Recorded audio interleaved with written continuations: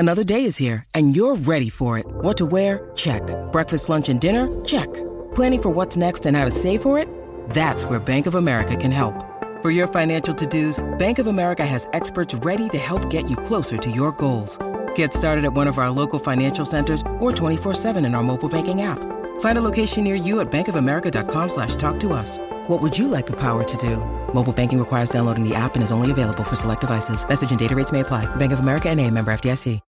When you need mealtime inspiration, it's worth shopping Kroger, where you'll find over 30,000 mouth-watering choices that excite your inner foodie. And no matter what tasty choice you make, you'll enjoy our everyday low prices, plus extra ways to save, like digital coupons worth over $600 each week. You can also save up to $1 off per gallon at the pump with fuel points. More savings and more inspiring flavors make shopping Kroger worth it every time. Kroger, fresh for everyone. Fuel restrictions apply.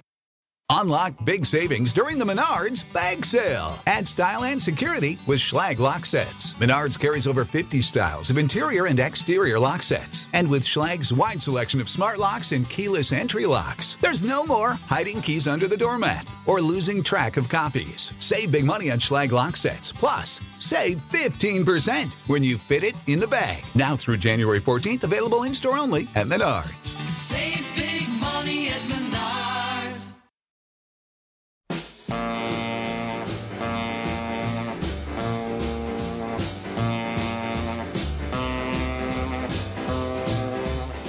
Welcome to Let It Roll, the insanely ambitious musical history podcast hosted by Nate Wilcox. We've covered the early history of rock and roll, country music in the 20th century, the rise of hip-hop, disco, and electronic dance music, and now heavy metal. Stay tuned for our histories of Broadway, opera, punk rock, jazz, blues, and gospel.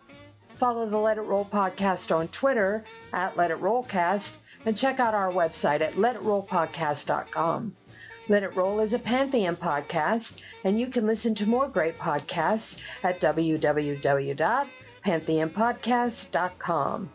Today, Nate welcomes Robert Harwood to discuss his book, I Went Down to St. James Infirmary, and the research which has completely upended our understanding of the origin of a song that's been sung by everyone from Louis Armstrong to the White Stripes.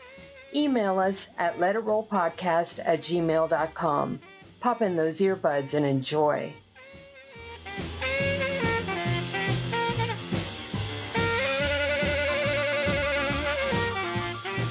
It's time to let it roll. I'm your host, Nate Wilcox, and today we're joined by Robert W. Harwood, the author of I Went Down to St. James Infirmary, Investigations in the Shadowy World of Jazz Blues in the company of Blind Willie McTell, Louis Armstrong, Don Redman, Irving Mills, Carl Moore, and a host of others. And where did this dang song come from anyway? Robert, welcome. I think that's the longest subtitle for a book we've ever had. It might be one of the longest that I've read as well. Thank you very much. Glad to be here. And so this is a fascinating book about a fascinating song. I first came across this song from the White Stripes about 20 years ago. Yes. And then I realized I'd heard it before because I was familiar with Louis Armstrong's early stuff. And so that's probably the most famous. I think maybe we can agree that's the version. The Louis Armstrong version is the one that sealed this into American culture. Yeah, absolutely. The White Stripes took a lot from the Cab Calloway version. Oh, definitely. And Cab took the Louis Armstrong version and did it with more vocals and made it big pop. But then I came across your book after I'd interviewed Chuck Haddix about his Kansas City Blues, and that had some discussion of the origin of the song, which I naively assumed was definitive until I came across your book. And this is a tangled web, to say the least. Yeah, very tangled web. It's an extraordinary song. And at the time that I first became aware of it, there was a myth around the song about its creation and its origins. And I was interested enough that I did write a book, which I called The Unfortunate Rake.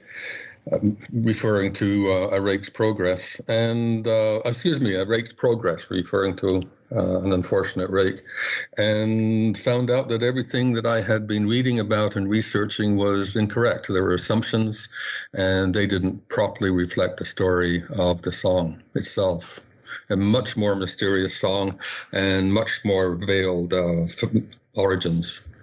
And so tell us first how you came to be interested in the song, and then tell us about the misattribution and how that all got started. But first, what first brought the song to your attention? It's an interesting story. A friend had given us back 20 some odd years ago a bootleg cassette tape of Bob Dylan songs. And listening to that, to stand out on that tape, which we listened to in the car repeatedly, my wife and I, was Blind Willie McTell, the song Blind Willie McTell. A couple of years later, I was sitting in the living room of the apartment I lived in, listening to a new record I had bought, which was Jazz Vocalists. And Lou Rawls was one of the vocalists. He did a version of St. James Infirmary, which is quite unusual at the time. It's actually a modification of the original song, which had been written by Irving Mills in order to cop a second copyright on the song. So it starts off with "Why Am I Always Moaning?" and gets into a version of the song which is much more. How would you say it? It's much more less chilling. It's a much less chilling version. But when he opened up into the main body of the song, I went down to St. James Infirmary, I recognized Bob Dylan's Blind Willie McTell. And the fact that at the end of the Blind Willie McTell song, he refers to standing in the window or the doorway of the St. James Hotel, there seemed to be something that we were looking into further there, and that's where it all started. And that led you to Blind Willie McTell, who also did a version of the song, but under a different title. Except that again was part of the myth that Diane Crapshooter Blues was a song that Blind Willie McTell wrote, and he wrote it as a tribute to St. James Infirmary. But in fact, Blind Willie McTell never wrote the song, and the song was recorded before Louis Armstrong ever went into the studio with his version of St. James Infirmary. But Blind Willie McTell, when he was with Ed Rhodes, I think 1956, he told a long story of how he wrote the song for his friend, and very convincing. And I think most people still think that Blind Willie McTell wrote Diane Crapshooter's Blues. But he didn't record it or pay any attention to it until about 20 years after it first entered the recording studio with Martha Copeland and the writer of the song. And she was doing a version that was copyrighted by a guy named Porter Granger, who I'd never heard of until your book, and he had quite a list of copyrights. Yeah, Porter Granger is a really fascinating fellow. He's certainly undervalued. But he wrote in a bit of a cabaret voice a lot of the time. But he still wrote blues. He was a writer for Bessie Smith, and was actually part of her orchestra, and he was an arranger for some of her shows, including Mississippi Days.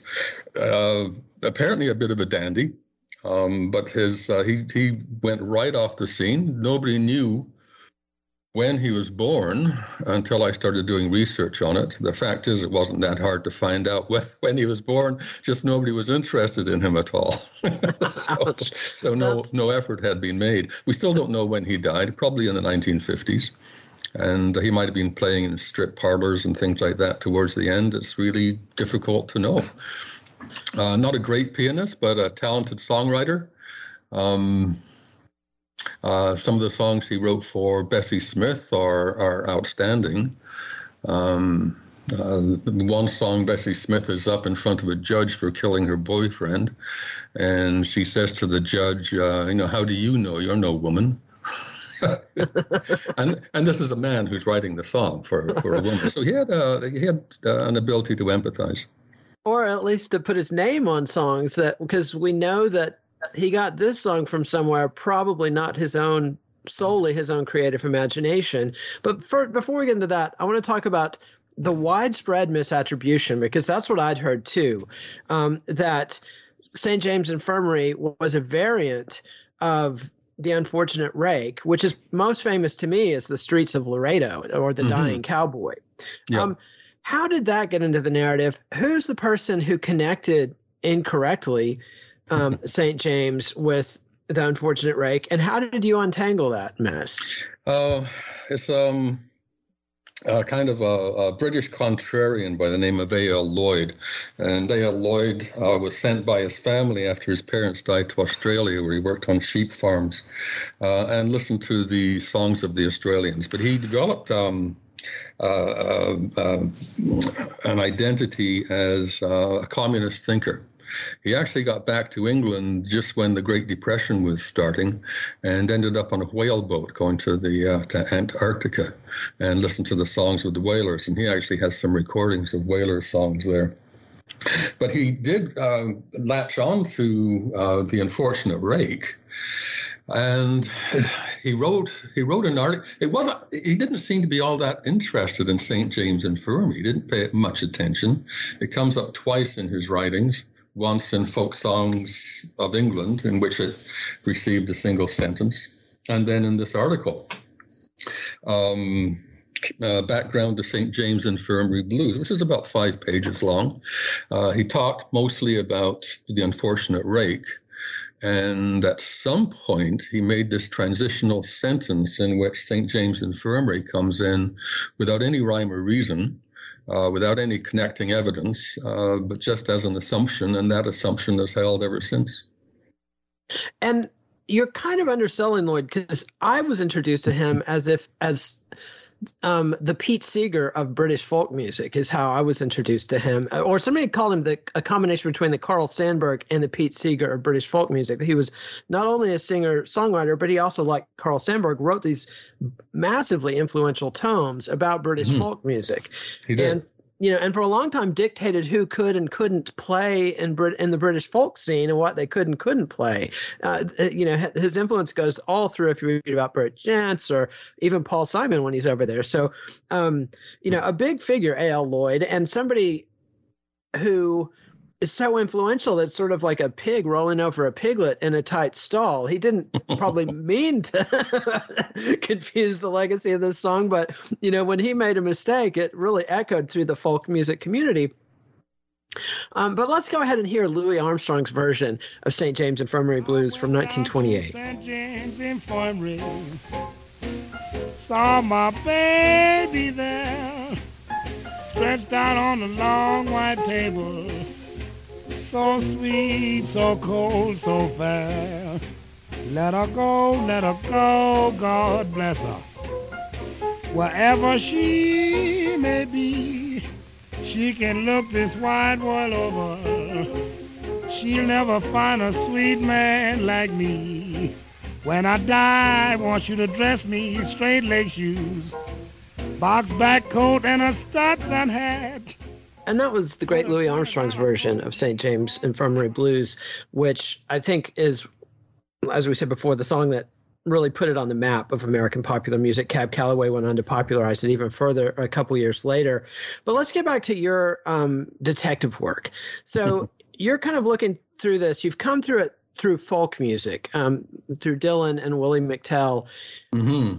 And Lou Rawls is more in the gospel R&B pop side of that, and so you're realizing it's bigger than just folk blues, but your researches at first are focused on old books is where you're looking for the source of the thing, and you found a connection in Carl Sandburg's work. Yeah, Carl Sandburg, as you pointed out, he was a collector very much like A.L. Lloyd, and apologize if I minimized Lloyd. He was hugely influential, and he really started this folk collection movement in England. He did have a habit, however, of altering lyrics in some of the old songs from time to time in order to better reflect his feelings about how the people can conquer the world. But now where are we at here? We're at Sandburg. Yes. So Carl Sandburg collected a number of songs on his journeys. He was the American poet. He also played guitar, and would sometimes, after a poetry reading, regale his listeners with some of the songs that he had collected. And he was trying to get hold of songs which were integral to the American experience, the U.S. experience. When he collected those Gambler's Blues, he had, I think, 2 versions of them that he had collected, and he does have the music for them. It comes out in a strange, slow, funereal kind of rhythm, but it is the song which in Tin Pan Alley, where people were creating songs, everybody had a copy of Carl Sandburg's American Song Bag, and that is probably where Phil Baxter and Carl Moore managed to get hold of this song, because they had actually copyrighted it perhaps a year before Carl Sandburg's book came out. No, wait, Baxter and Moore copyrighted it before Sandburg's book came out, but you think they got it from the book? That somehow the song was obviously there, and the song was in Texas. It was in Arkansas. So you think they've got common sources as Carl Sandburg? Okay, yes, that's a good point. Yes, that's the case. Yeah, because the thing about Carl Sandburg that is important to me is he was collecting these songs in the teens and 20s and even the 1900s before recorded music really started distorting the process. Like when he was out among the cowboys and the field hands and the shipmen, it's reasonable to assume he had a more accurate view of their actual folk music. Whereas when somebody like Alan Lomax or John Lomax is out there in the 30s and 40s, frequently they're going, these remote locations to prisons and penitentiaries and plantations and meeting people like Leadbelly and Muddy Waters. And leaving out that Muddy Waters is a big Gene Autry fan who's hearing songs on the radio and on 78 records. And so Sandburg is this window to this 19th century before recorded music really mixes up the American folk music process. Yes. And, one of the concerns of the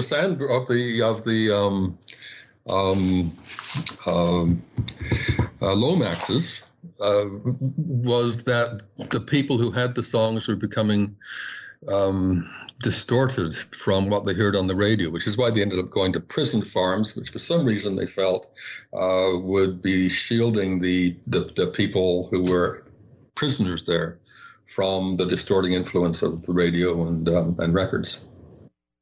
And Lomax has also had a habit of inserting themselves in the process. And Alan Lomax, you say, connected a song that he had found, sung by a guy named Ironhead Baker in 1934 in a Texas prison, who was doing a song called St. James Hospital, that Lomax then rationally connects with St. James Infirmary. But you think that's a dead end? I think it's an absolute dead end. If anybody just listens to the 2 songs side by side, there's very little to compare them. But Alan declared in a record collection of unfortunate rake outtakes and variations that this was the connecting principle between the unfortunate rake and St. James Infirmary, which is something that Bob Dylan, during one of his radio broadcasts, had repeated, but I think that's probably an error on the part of his researchers. I have never been able to see any connection lyrically or musically between those 2 songs. And one of the connections you did find, though, and this one really came out of left field, I thought was fascinating, but you found a song called She's Gone, Let Her Go. Yeah, that's right. From the Harvard University Songs of 1902. Yes. And that is absolutely the source of a big chunk of the St. James Infirmary Blues as done by Louis Armstrong. If that's where it first came from. And it's an interesting thing because the Harvard University, they used to put out books of the songs that their students would be singing around the piano in the evening time. So they'd be pretty well off Caucasian students. And a lot of the songs that they sang there were fairly, the Marseillaise was one of the songs, for instance. But back in 1902, they said there may be a change in the weather, there may be a change in the sea, there may be a change all over, but there'll never be a change in me. And she's gone, let her go, God bless her, for she's mine wherever she may be. You may roam this whole wide world all over, but you'll never find a friend like me. And this lyric comes up many times. The earliest one I found is this one, the 1902 Harvard Songbook. But it comes up many times in intervening years, sometimes as a song in itself, or paean to somebody's dear old mother, or something about a person really saying, well, you know, it's your loss, Toots. You're gone, let her go, and I'm going to do better without you. But it was, paltry little song, but that lyric got embedded into St. James Infirmary and actually gives it part of its sinister cast, I think. Yeah, absolutely. That's kind of the curveball that they throw in. It starts out as a song of mourning and then takes this twist. And the language, you know, let her go, God bless her. It sounds, you know, friendly enough, but then the punchline of she'll never find another man like me comes in. And that's really thrown a lot of people off. And I noticed in versions later on, like Tony Bennett's version in the 40s, they iron all that out, and they make the singer mourn, I'll never find another sweetheart for me, and things like that. And so it's interesting, this attempt to rationalize it, but to me it kind of takes some of the magic out of, you know, like what you say, the sinister cast of the song and then the narcissism of the singer. Yeah, it absolutely does, and it's a very long song. There are many verses to it, but it's just the three verses that are the ones most people remember now. And let's go ahead and hear our second version. And there's so many fascinating versions of this that I hope you'll forgive me. I picked some of my favorites. So this is Jimmie Rodgers, the father of country music, doing what he called those Gambler's Blues. To see you here, 'cause you know you used to be my own. I goes on out to see the doctor. Your gal is low, he said. I went back to see my baby.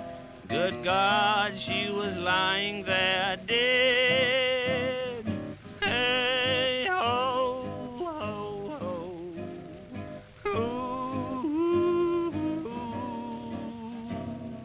hey, hey, ho. And that was Jimmie Rodgers doing those Gambler's Blues from right around the same time as Louis Armstrong recorded it. He doesn't mention St. James Infirmary, although there's a spot where he definitely could have.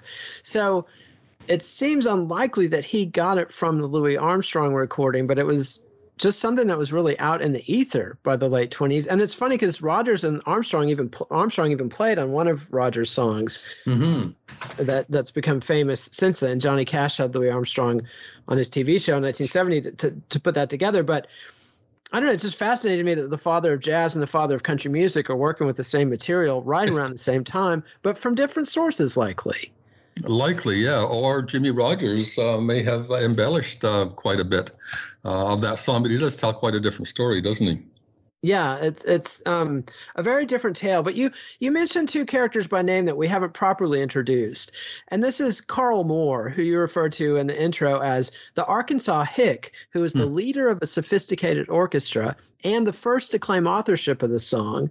And he worked with a guy named Phil Baxter. And did they claim co-credit on the song? They claim co-credit, Phil with the music and Carl with the lyric for the song. And essentially it's the song from Carl Sandburg. The two of them are fascinating characters, the two of my favorite characters in the book. And I see the book as being this playoff with different personalities coming in and out and influence the cultural milieu in which they were. And Carl Moore did come from Arkansas. And he became a drummer in small bands around there. He actually led a couple of bands when he was a teenager. Phil Baxter, on the other hand, came from Texas, And he was a lanky, very thin fellow with a pencil mustache who ended up leading a group called the Texas Tommies. And the Texas Tommies would dress in cowboy boots and cowboy hats, but they wouldn't be playing cowboy songs. They'd be playing the jazz standards of the day. He ended up being the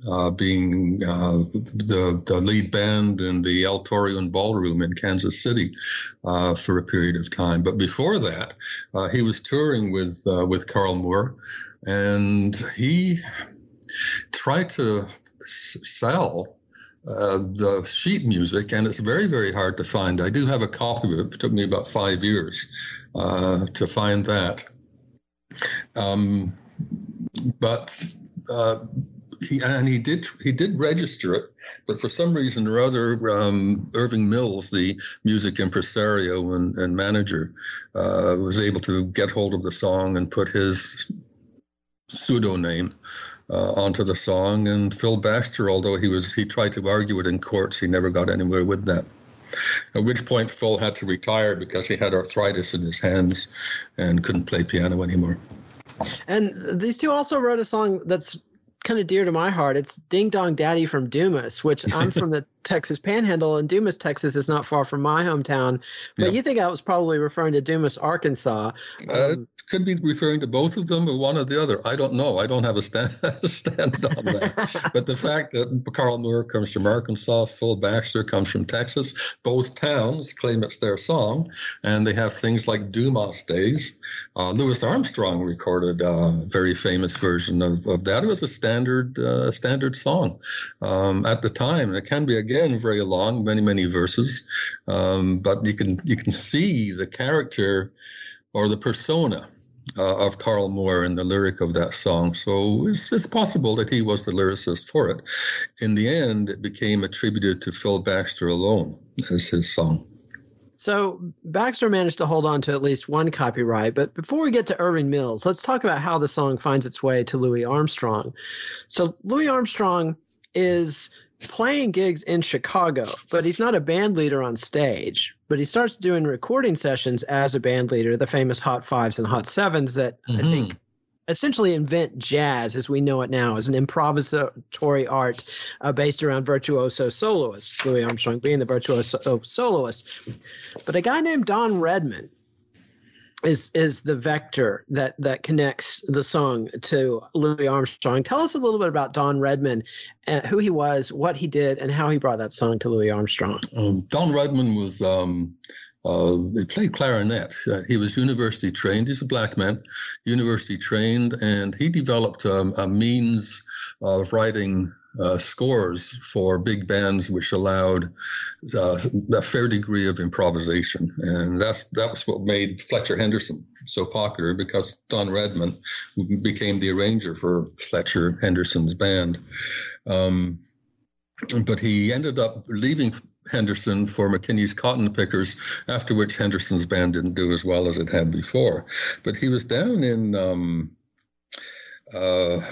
he was in I think it was Southern Illinois where he saw Al Katz and his kittens. Yeah, possibly. Yeah, I can't quite remember that detail. But he saw Al Katz and his kittens. And Al had a couple of new members brought onto his band who encouraged him to perform St. James Infirmary. Katz thought it was too low down a song for his more sophisticated or pop-loving audiences. But Don Redman heard that, talked to the people in the band, and took it to Chicago with him, where he was overseeing recordings for Louis Armstrong. And the story goes that he then showed Louis Armstrong the score, and Armstrong recorded it, and Don Redman had his name on the first release of that record. So the actual 78 RPM record will have Don Redman down as the sole composer of that song. And every release after that had a name, Joe Primrose, as the composer of the song. So what happened in the interim, it's hard to say, but Joe Primrose, his name didn't come onto the record until at least 6 months after it had been released, which is a bit surprising.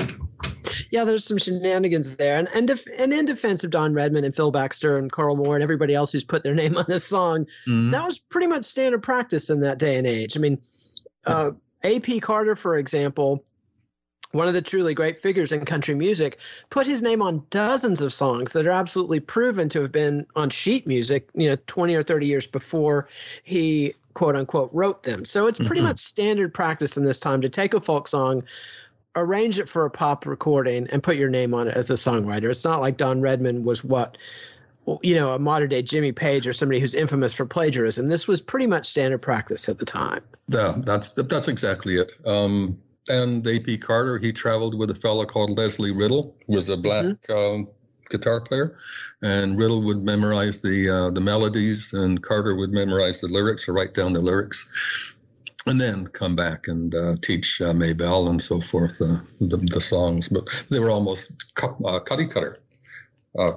They're so close to the original songs that, again, like you say, it was common practice. The money that you earned wasn't so much in the performance of the song; it was in the residuals that you'd receive when other people performed the song and you were the composer.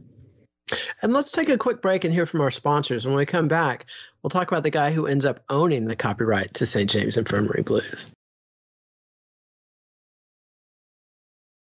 And so, we've run through a number of just absolute musical history heavyweights between Lloyd, Carl Sandburg, the Lomaxes. We haven't even mentioned Buell Casey, who was a early, I would call him really a folk singer. He performed for the country market and made records for the country market, but he's kind of the classic folk singer in that he's somebody who self-consciously collected folk songs and recorded them. He did a version of Gambler's Blues. I think you called it the second version of that ever recorded in 1928. So just some absolutely big figures. Louis Armstrong, of course, an absolute titan, not just of jazz, but also of pop vocal styles, along with Bing Crosby and Ethel Waters and Bessie Smith, essentially invented the modern style of pop singing.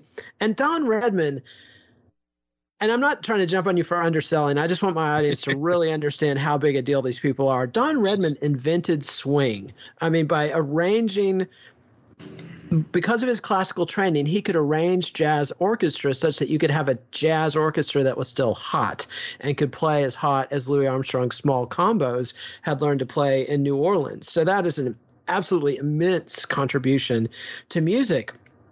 But none of these people could hold a candle to the guy who ends up controlling the copyright.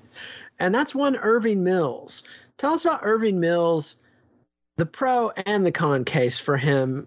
He's somebody who made absolute positive contributions to music and somebody who put his name on a lot of songs that's very dubious whether or not he had anything to do with writing of them.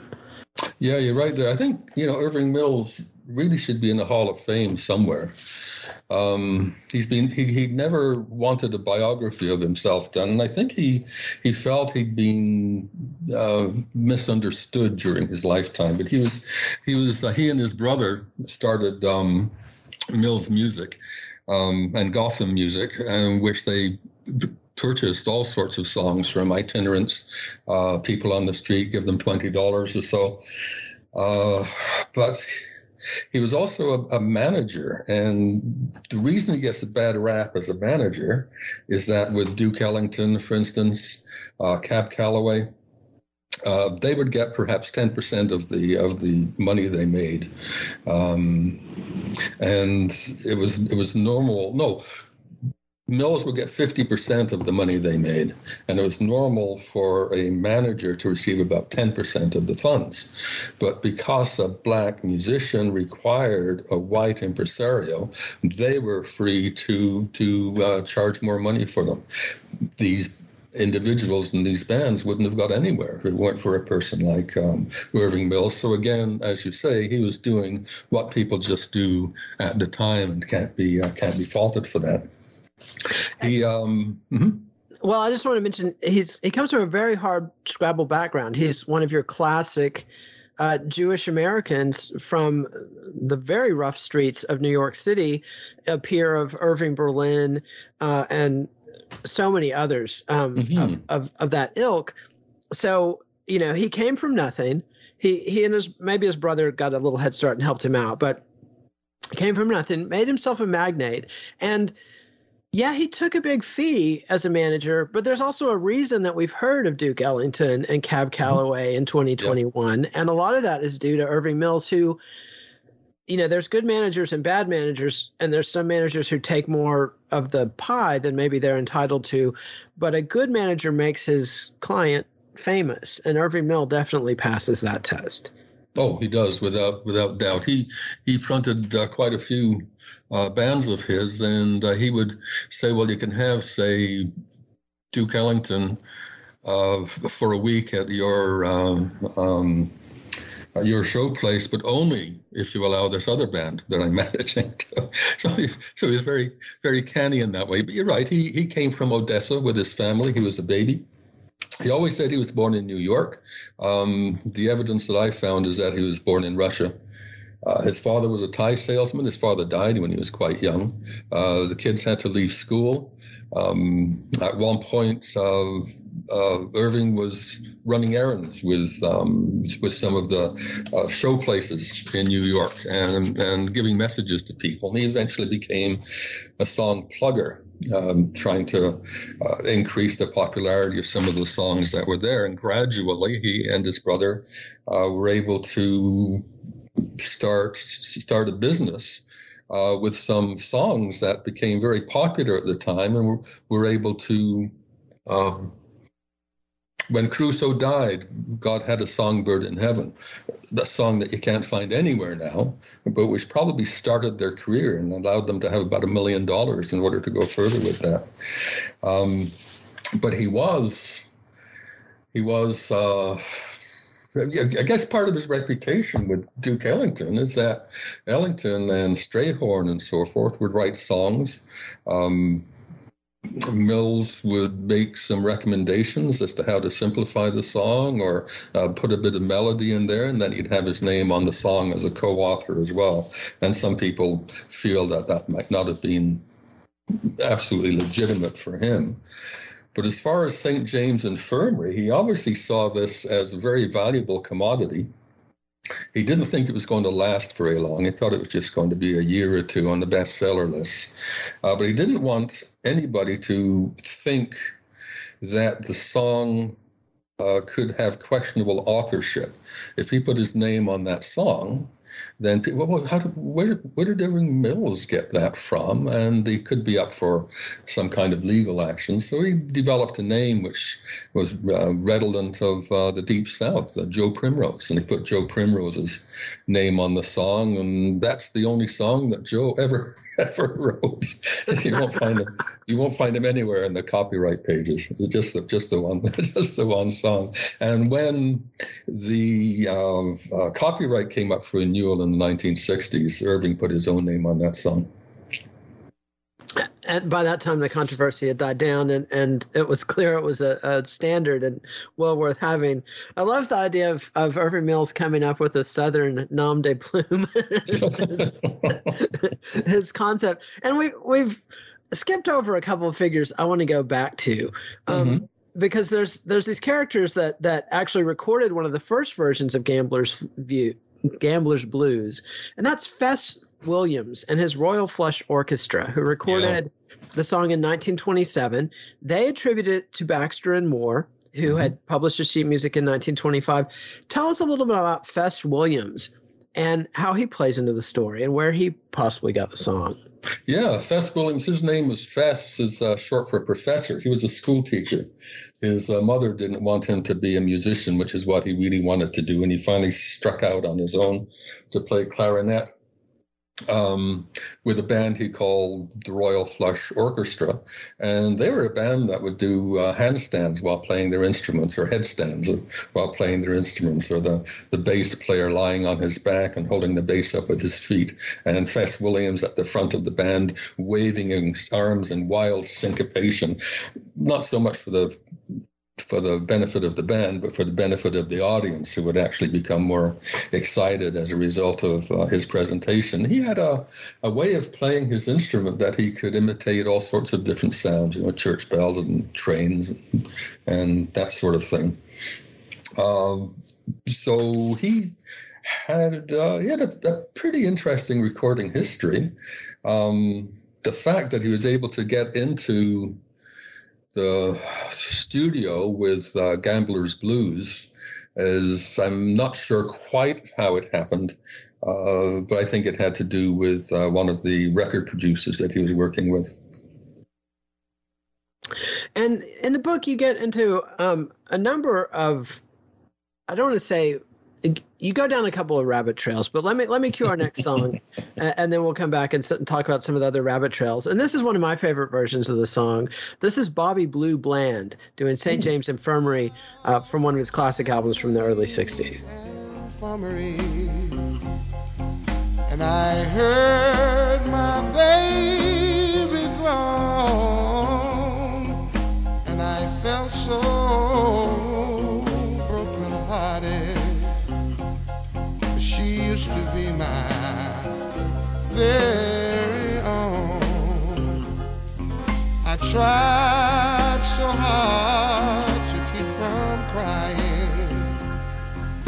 My heart felt just like lead.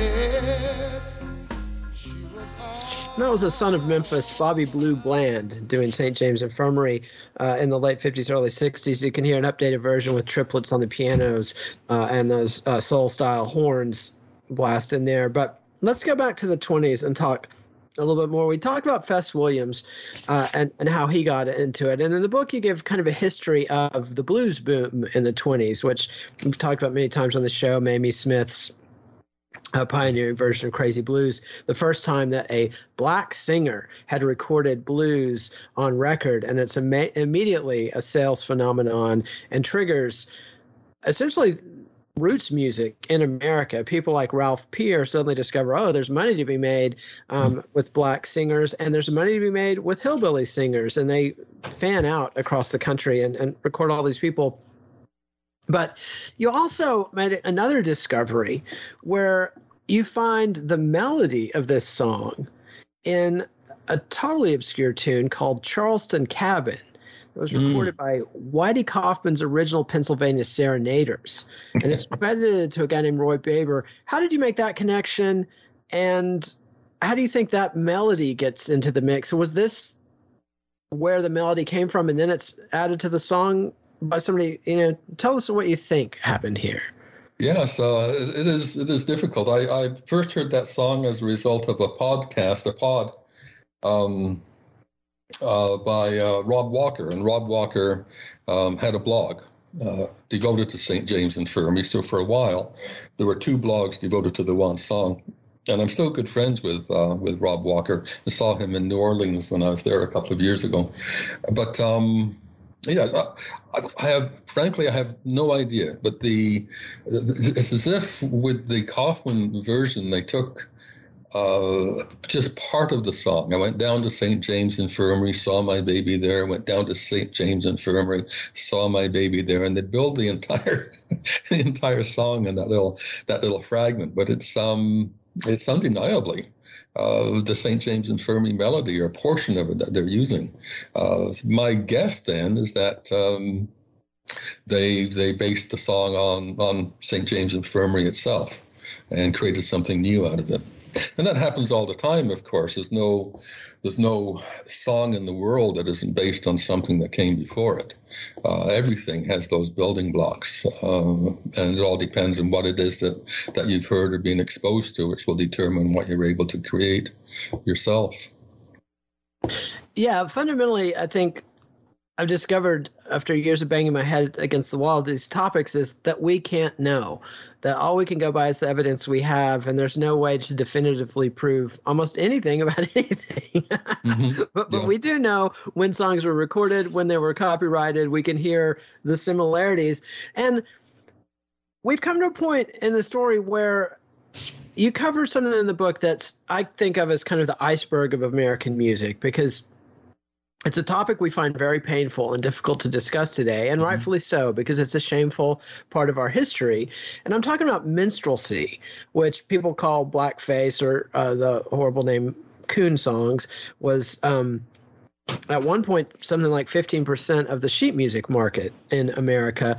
Tell us how minstrelsy connects to this, because you spend a little bit of time making those connections, and some of the performers that we mentioned doing the first versions of Crapshoot Blues basically come out of a vaudeville / minstrelsy tradition.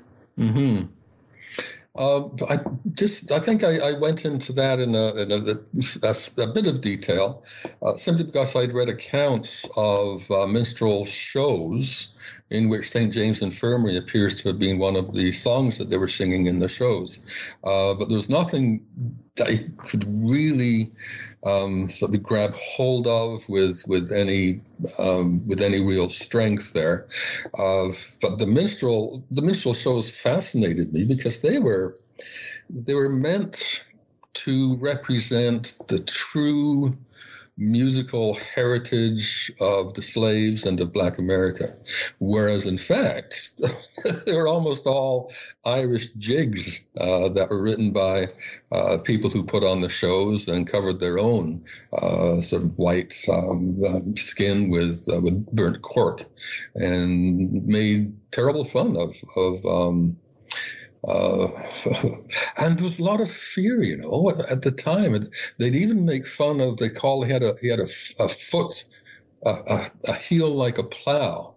And that's just that they had noticed that there was a bit of a difference in the anatomy of a foot of an African American, where there could be a bit of a protrusion at the back. So even that tiny inconsistency or difference between them became a major way of putting them in their place and keeping them down in their place. Stephen Foster was a bit different. He did write songs in which made you feel that working in the cotton fields was a really nice thing to do, and having a lot of nostalgia for those good old days back then. But he did change his tune, and he rebelled against songs that other people had put out and made very famous. But the movement of these ex-slaves now coming into New York and coming into Chicago, and people being threatened for their jobs, the same way as New Yorkers felt about the Irish or Catholics. And you're mentioning the song All Coons Look Alike to Me. I think was the way it was published in sheet music. That's right. And it's by a guy named Ernest Hogan. And this song has fascinated me for a long time. I'm glad you brought it up because he was a Black writer, one of the first Black musicians to produce a show on Broadway. That song was the first million-selling sheet music written by an African American. I think he beats Scott Joplin to the punch on that. And yet, it's this totally racist song that was recognized as racist and hurtful at the time. And his own community shamed him for that, and rightfully so. But the irony of it is it's a song he learned in a whorehouse in Minneapolis, and it was originally All Pimps Look Alike to Me. So it was a song of female liberation that, because of the vagaries of the market, in the 1890s, it was more commercial to sell an explicitly racist song. There was no problem whatsoever with that. But you couldn't, of course, singing a song about pimps would be absolutely verboten. So, we're getting into a bit afield, but that would be scandalous, writing about pimps. And I think that sometimes we have sanitized versions of St. James Infirmary. I think if we had been able to go back in time before the recording studio, we'd be quite shocked or surprised at the direction some of the lyrics for the song might have taken back then. Yeah, I have no doubt. And I want to invite you to speculate. You've been very scrupulous with your research and just done an incredible job of unearthing these connections. I think that the Harvard University songs thing is just a masterstroke of research and clearly is the source from the song. But where do you think the song really originated from? Was it a cowboy song that then got brought into the African-American community? Or, a lot of cowboys were African-Americans. Some people think that's why it was called Cowboys, just to keep the derogatory term there. What do you think? Speculate a little bit, if you're willing to, on where the song came from. It's speculate a bit.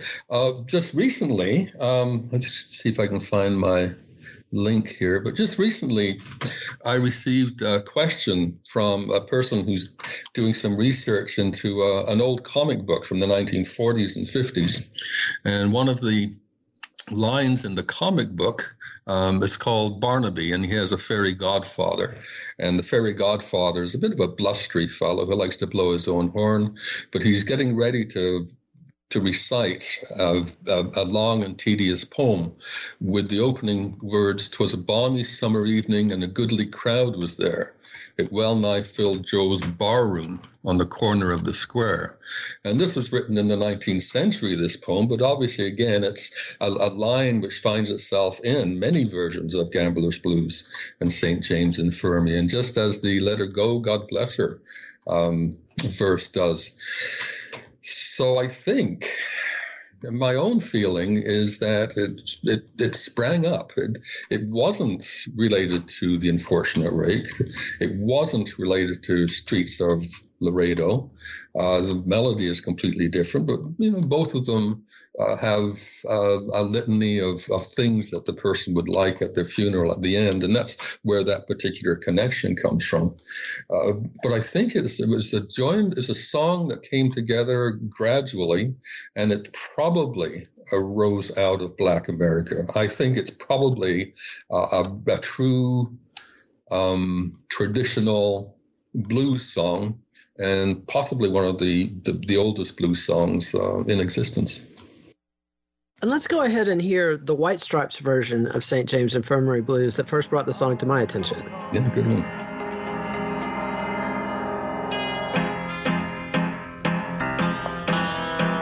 Well, folks, I'm going down to St. James Infirmary to see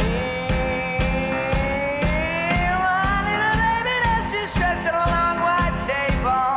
Well, she looks so good, so cold, so fair.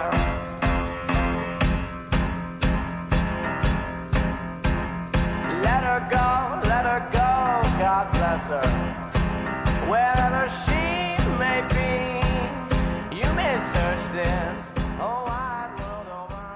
And that was the White Stripes' Turn of the Millennial version of St. James Infirmary Blues that I think was on their first CD, the White Stripes. Mm-hmm. And so tell us a little bit about the publishing history of the book, how you first did it as Rake's Progress, scrapped it, did another version, and now it's being published by another publisher this spring. Yes, it will be. The first version was Rake's Progress, which again, it really took the material that was out there and easy to access. But I continued to be interested in the song after we did that book. My wife designed the cover and the inside and so forth, but soon found that almost everything that I'd written about was incorrect. And I felt I then had to go back into that and correct some of those mistakes and put it back on a more historically interesting and hopefully accurate trajectory. But then, of course, as these things happen, more information became available, which I was able to wrap into the book and include some of the more details about some of the characters that appear into it, and to write a bit more of the dance halls of the day and that sort of thing. And then recently, a fellow who lives on Galiano Island, out just off British Columbia, as a folk musician, he got hold of the book, and then he referred the book to these publishers who are in Los Angeles, and it's called Genius Books. And they became interested, and so now it's no longer going to be a self-published book. It's going to be a book which has representation from a bona fide publisher, and as a result, we're updating the book as well and putting in some more information, which just became available to me in the past couple of months. Well, that's exciting. Can we get a sneak preview of any of these? Any of the new information? Yeah. Well, that poem I mentioned to you from the person who did Harold and the Purple Crayon and did the Barnaby cartoons. And that's simply the fact that this fellow called Darcy, who was an American impresario of sorts, he wrote the poem. And poetry back in those days, we're talking about the early 20th century, late 19th century, was a big draw. People would actually pay money to go and hear poets declaim their works. Interestingly, Darcy himself apparently took the poem from somebody else who'd written it about 18 years earlier. So again, you have this borrowing that goes back and forth because it's a modification of the earlier poem.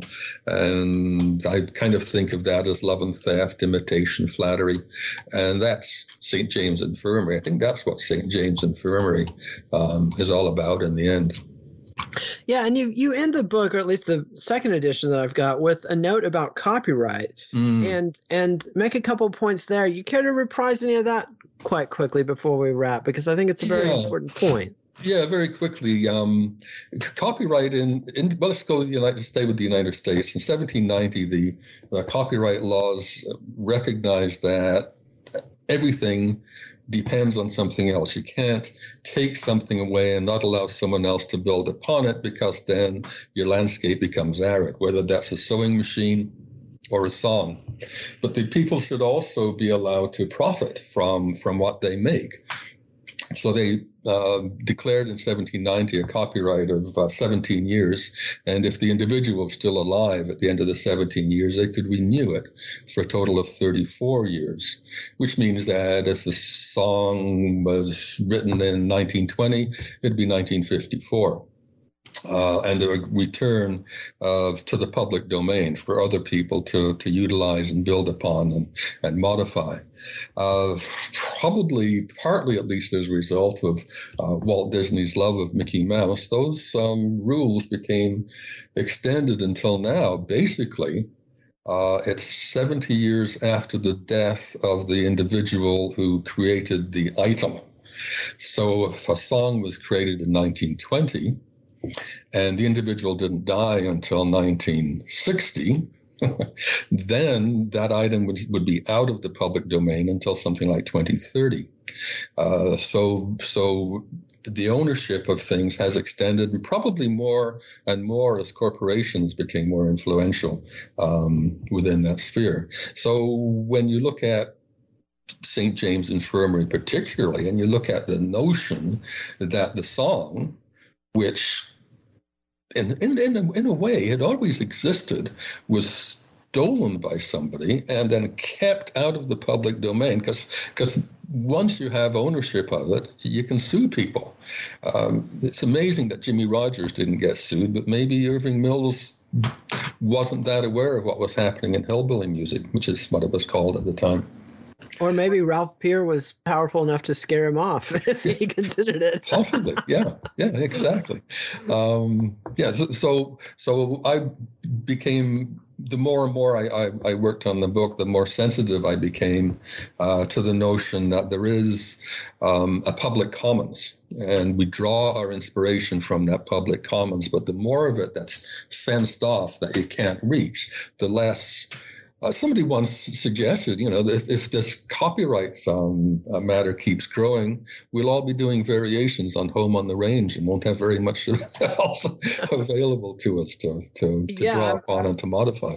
I'm hoping to do some episodes, because there's recently been some extremely egregious judicial jurisprudence around copyrights. I'm thinking of the Blurred Lines case and attempts to copyright timbre, meaning the very sound of instruments. Yes. And if you look at hip hop songs today, sometimes, they make fun of hip hop artists because you might have 30 people credited with a song. But I think that if everybody involved in St. James Infirmary had lawyered up in the 1920s, you could easily have had that many people with their names on the copyright of this song. You would have had Sandberg, you'd have Granger, you'd have Baxter and Moore, you'd have Joe Primrose, our friend, you'd have Don. Of Fess Williams, because he has that sort of comic. Yeah. Yeah, and so fascinating stuff, Robert. And I'm so glad that you've done the research. You've really enriched our knowledge of Thank this you song. so much. With the copyright, I'm going to give you a name. His name's Charles Cronin, Cronin. Mm-hmm. He's a lawyer, and he has a website devoted to music copyright infringement. I will definitely check that out. My guess is been Robert W. Harwood. The book is I Went Down to St. James Infirmary, about to come out from Genius Books in the spring of 2022, which is probably when you're hearing this episode. So thank you so much for coming on the show, Robert. Well, thank you very much for asking me. I've enjoyed it.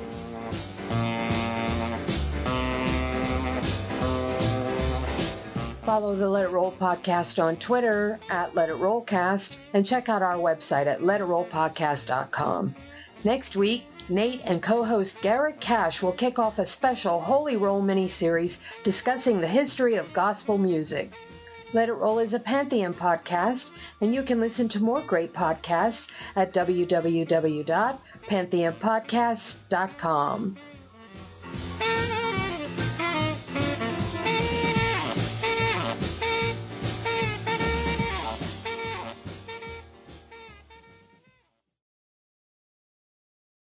Give your kitchen the upgrade it deserves with Clearview Cabinetry. Clearview Cabinetry starts as a kitchen built for now and grows with you as life changes. It's flexible by design with full access cabinet construction, so you can go from doors to drawers for storage that works when you need it. Get an appointment-free design consultation and explore all our cabinet options on display in our kitchen showroom and save big money now at Menards. Save big money at Menards. It's NFL draft season, and that means it's time to start thinking about fantasy football. FantasyPoints.com features industry-leading experts and prognosticators using proprietary hand-charted data to help you score more fantasy points. FantasyPoints.com is the place to go for whatever kind of fantasy football you play. Whether you play fantasy football, daily fantasy sports, or do a little bit of everything, Fantasy Points has the meticulously researched content to guide you to victory. And why wait for the fall? Fantasy Points also covers the new spring football league, the UFL. Join the guru, John Hansen, Scott Barrett, Joe Dolan, and other massive names in the fantasy football universe with an exclusive offer. Use code Pantheon for 15% off any Fantasy Points package, including the all-in package, with access to every article, tool, and data nugget that Fantasy Points has to offer. That's FantasyPoints.com and code Pantheon for 15% off at Fantasy Points. FantasyPoints.com, code Pantheon. Score more fantasy points.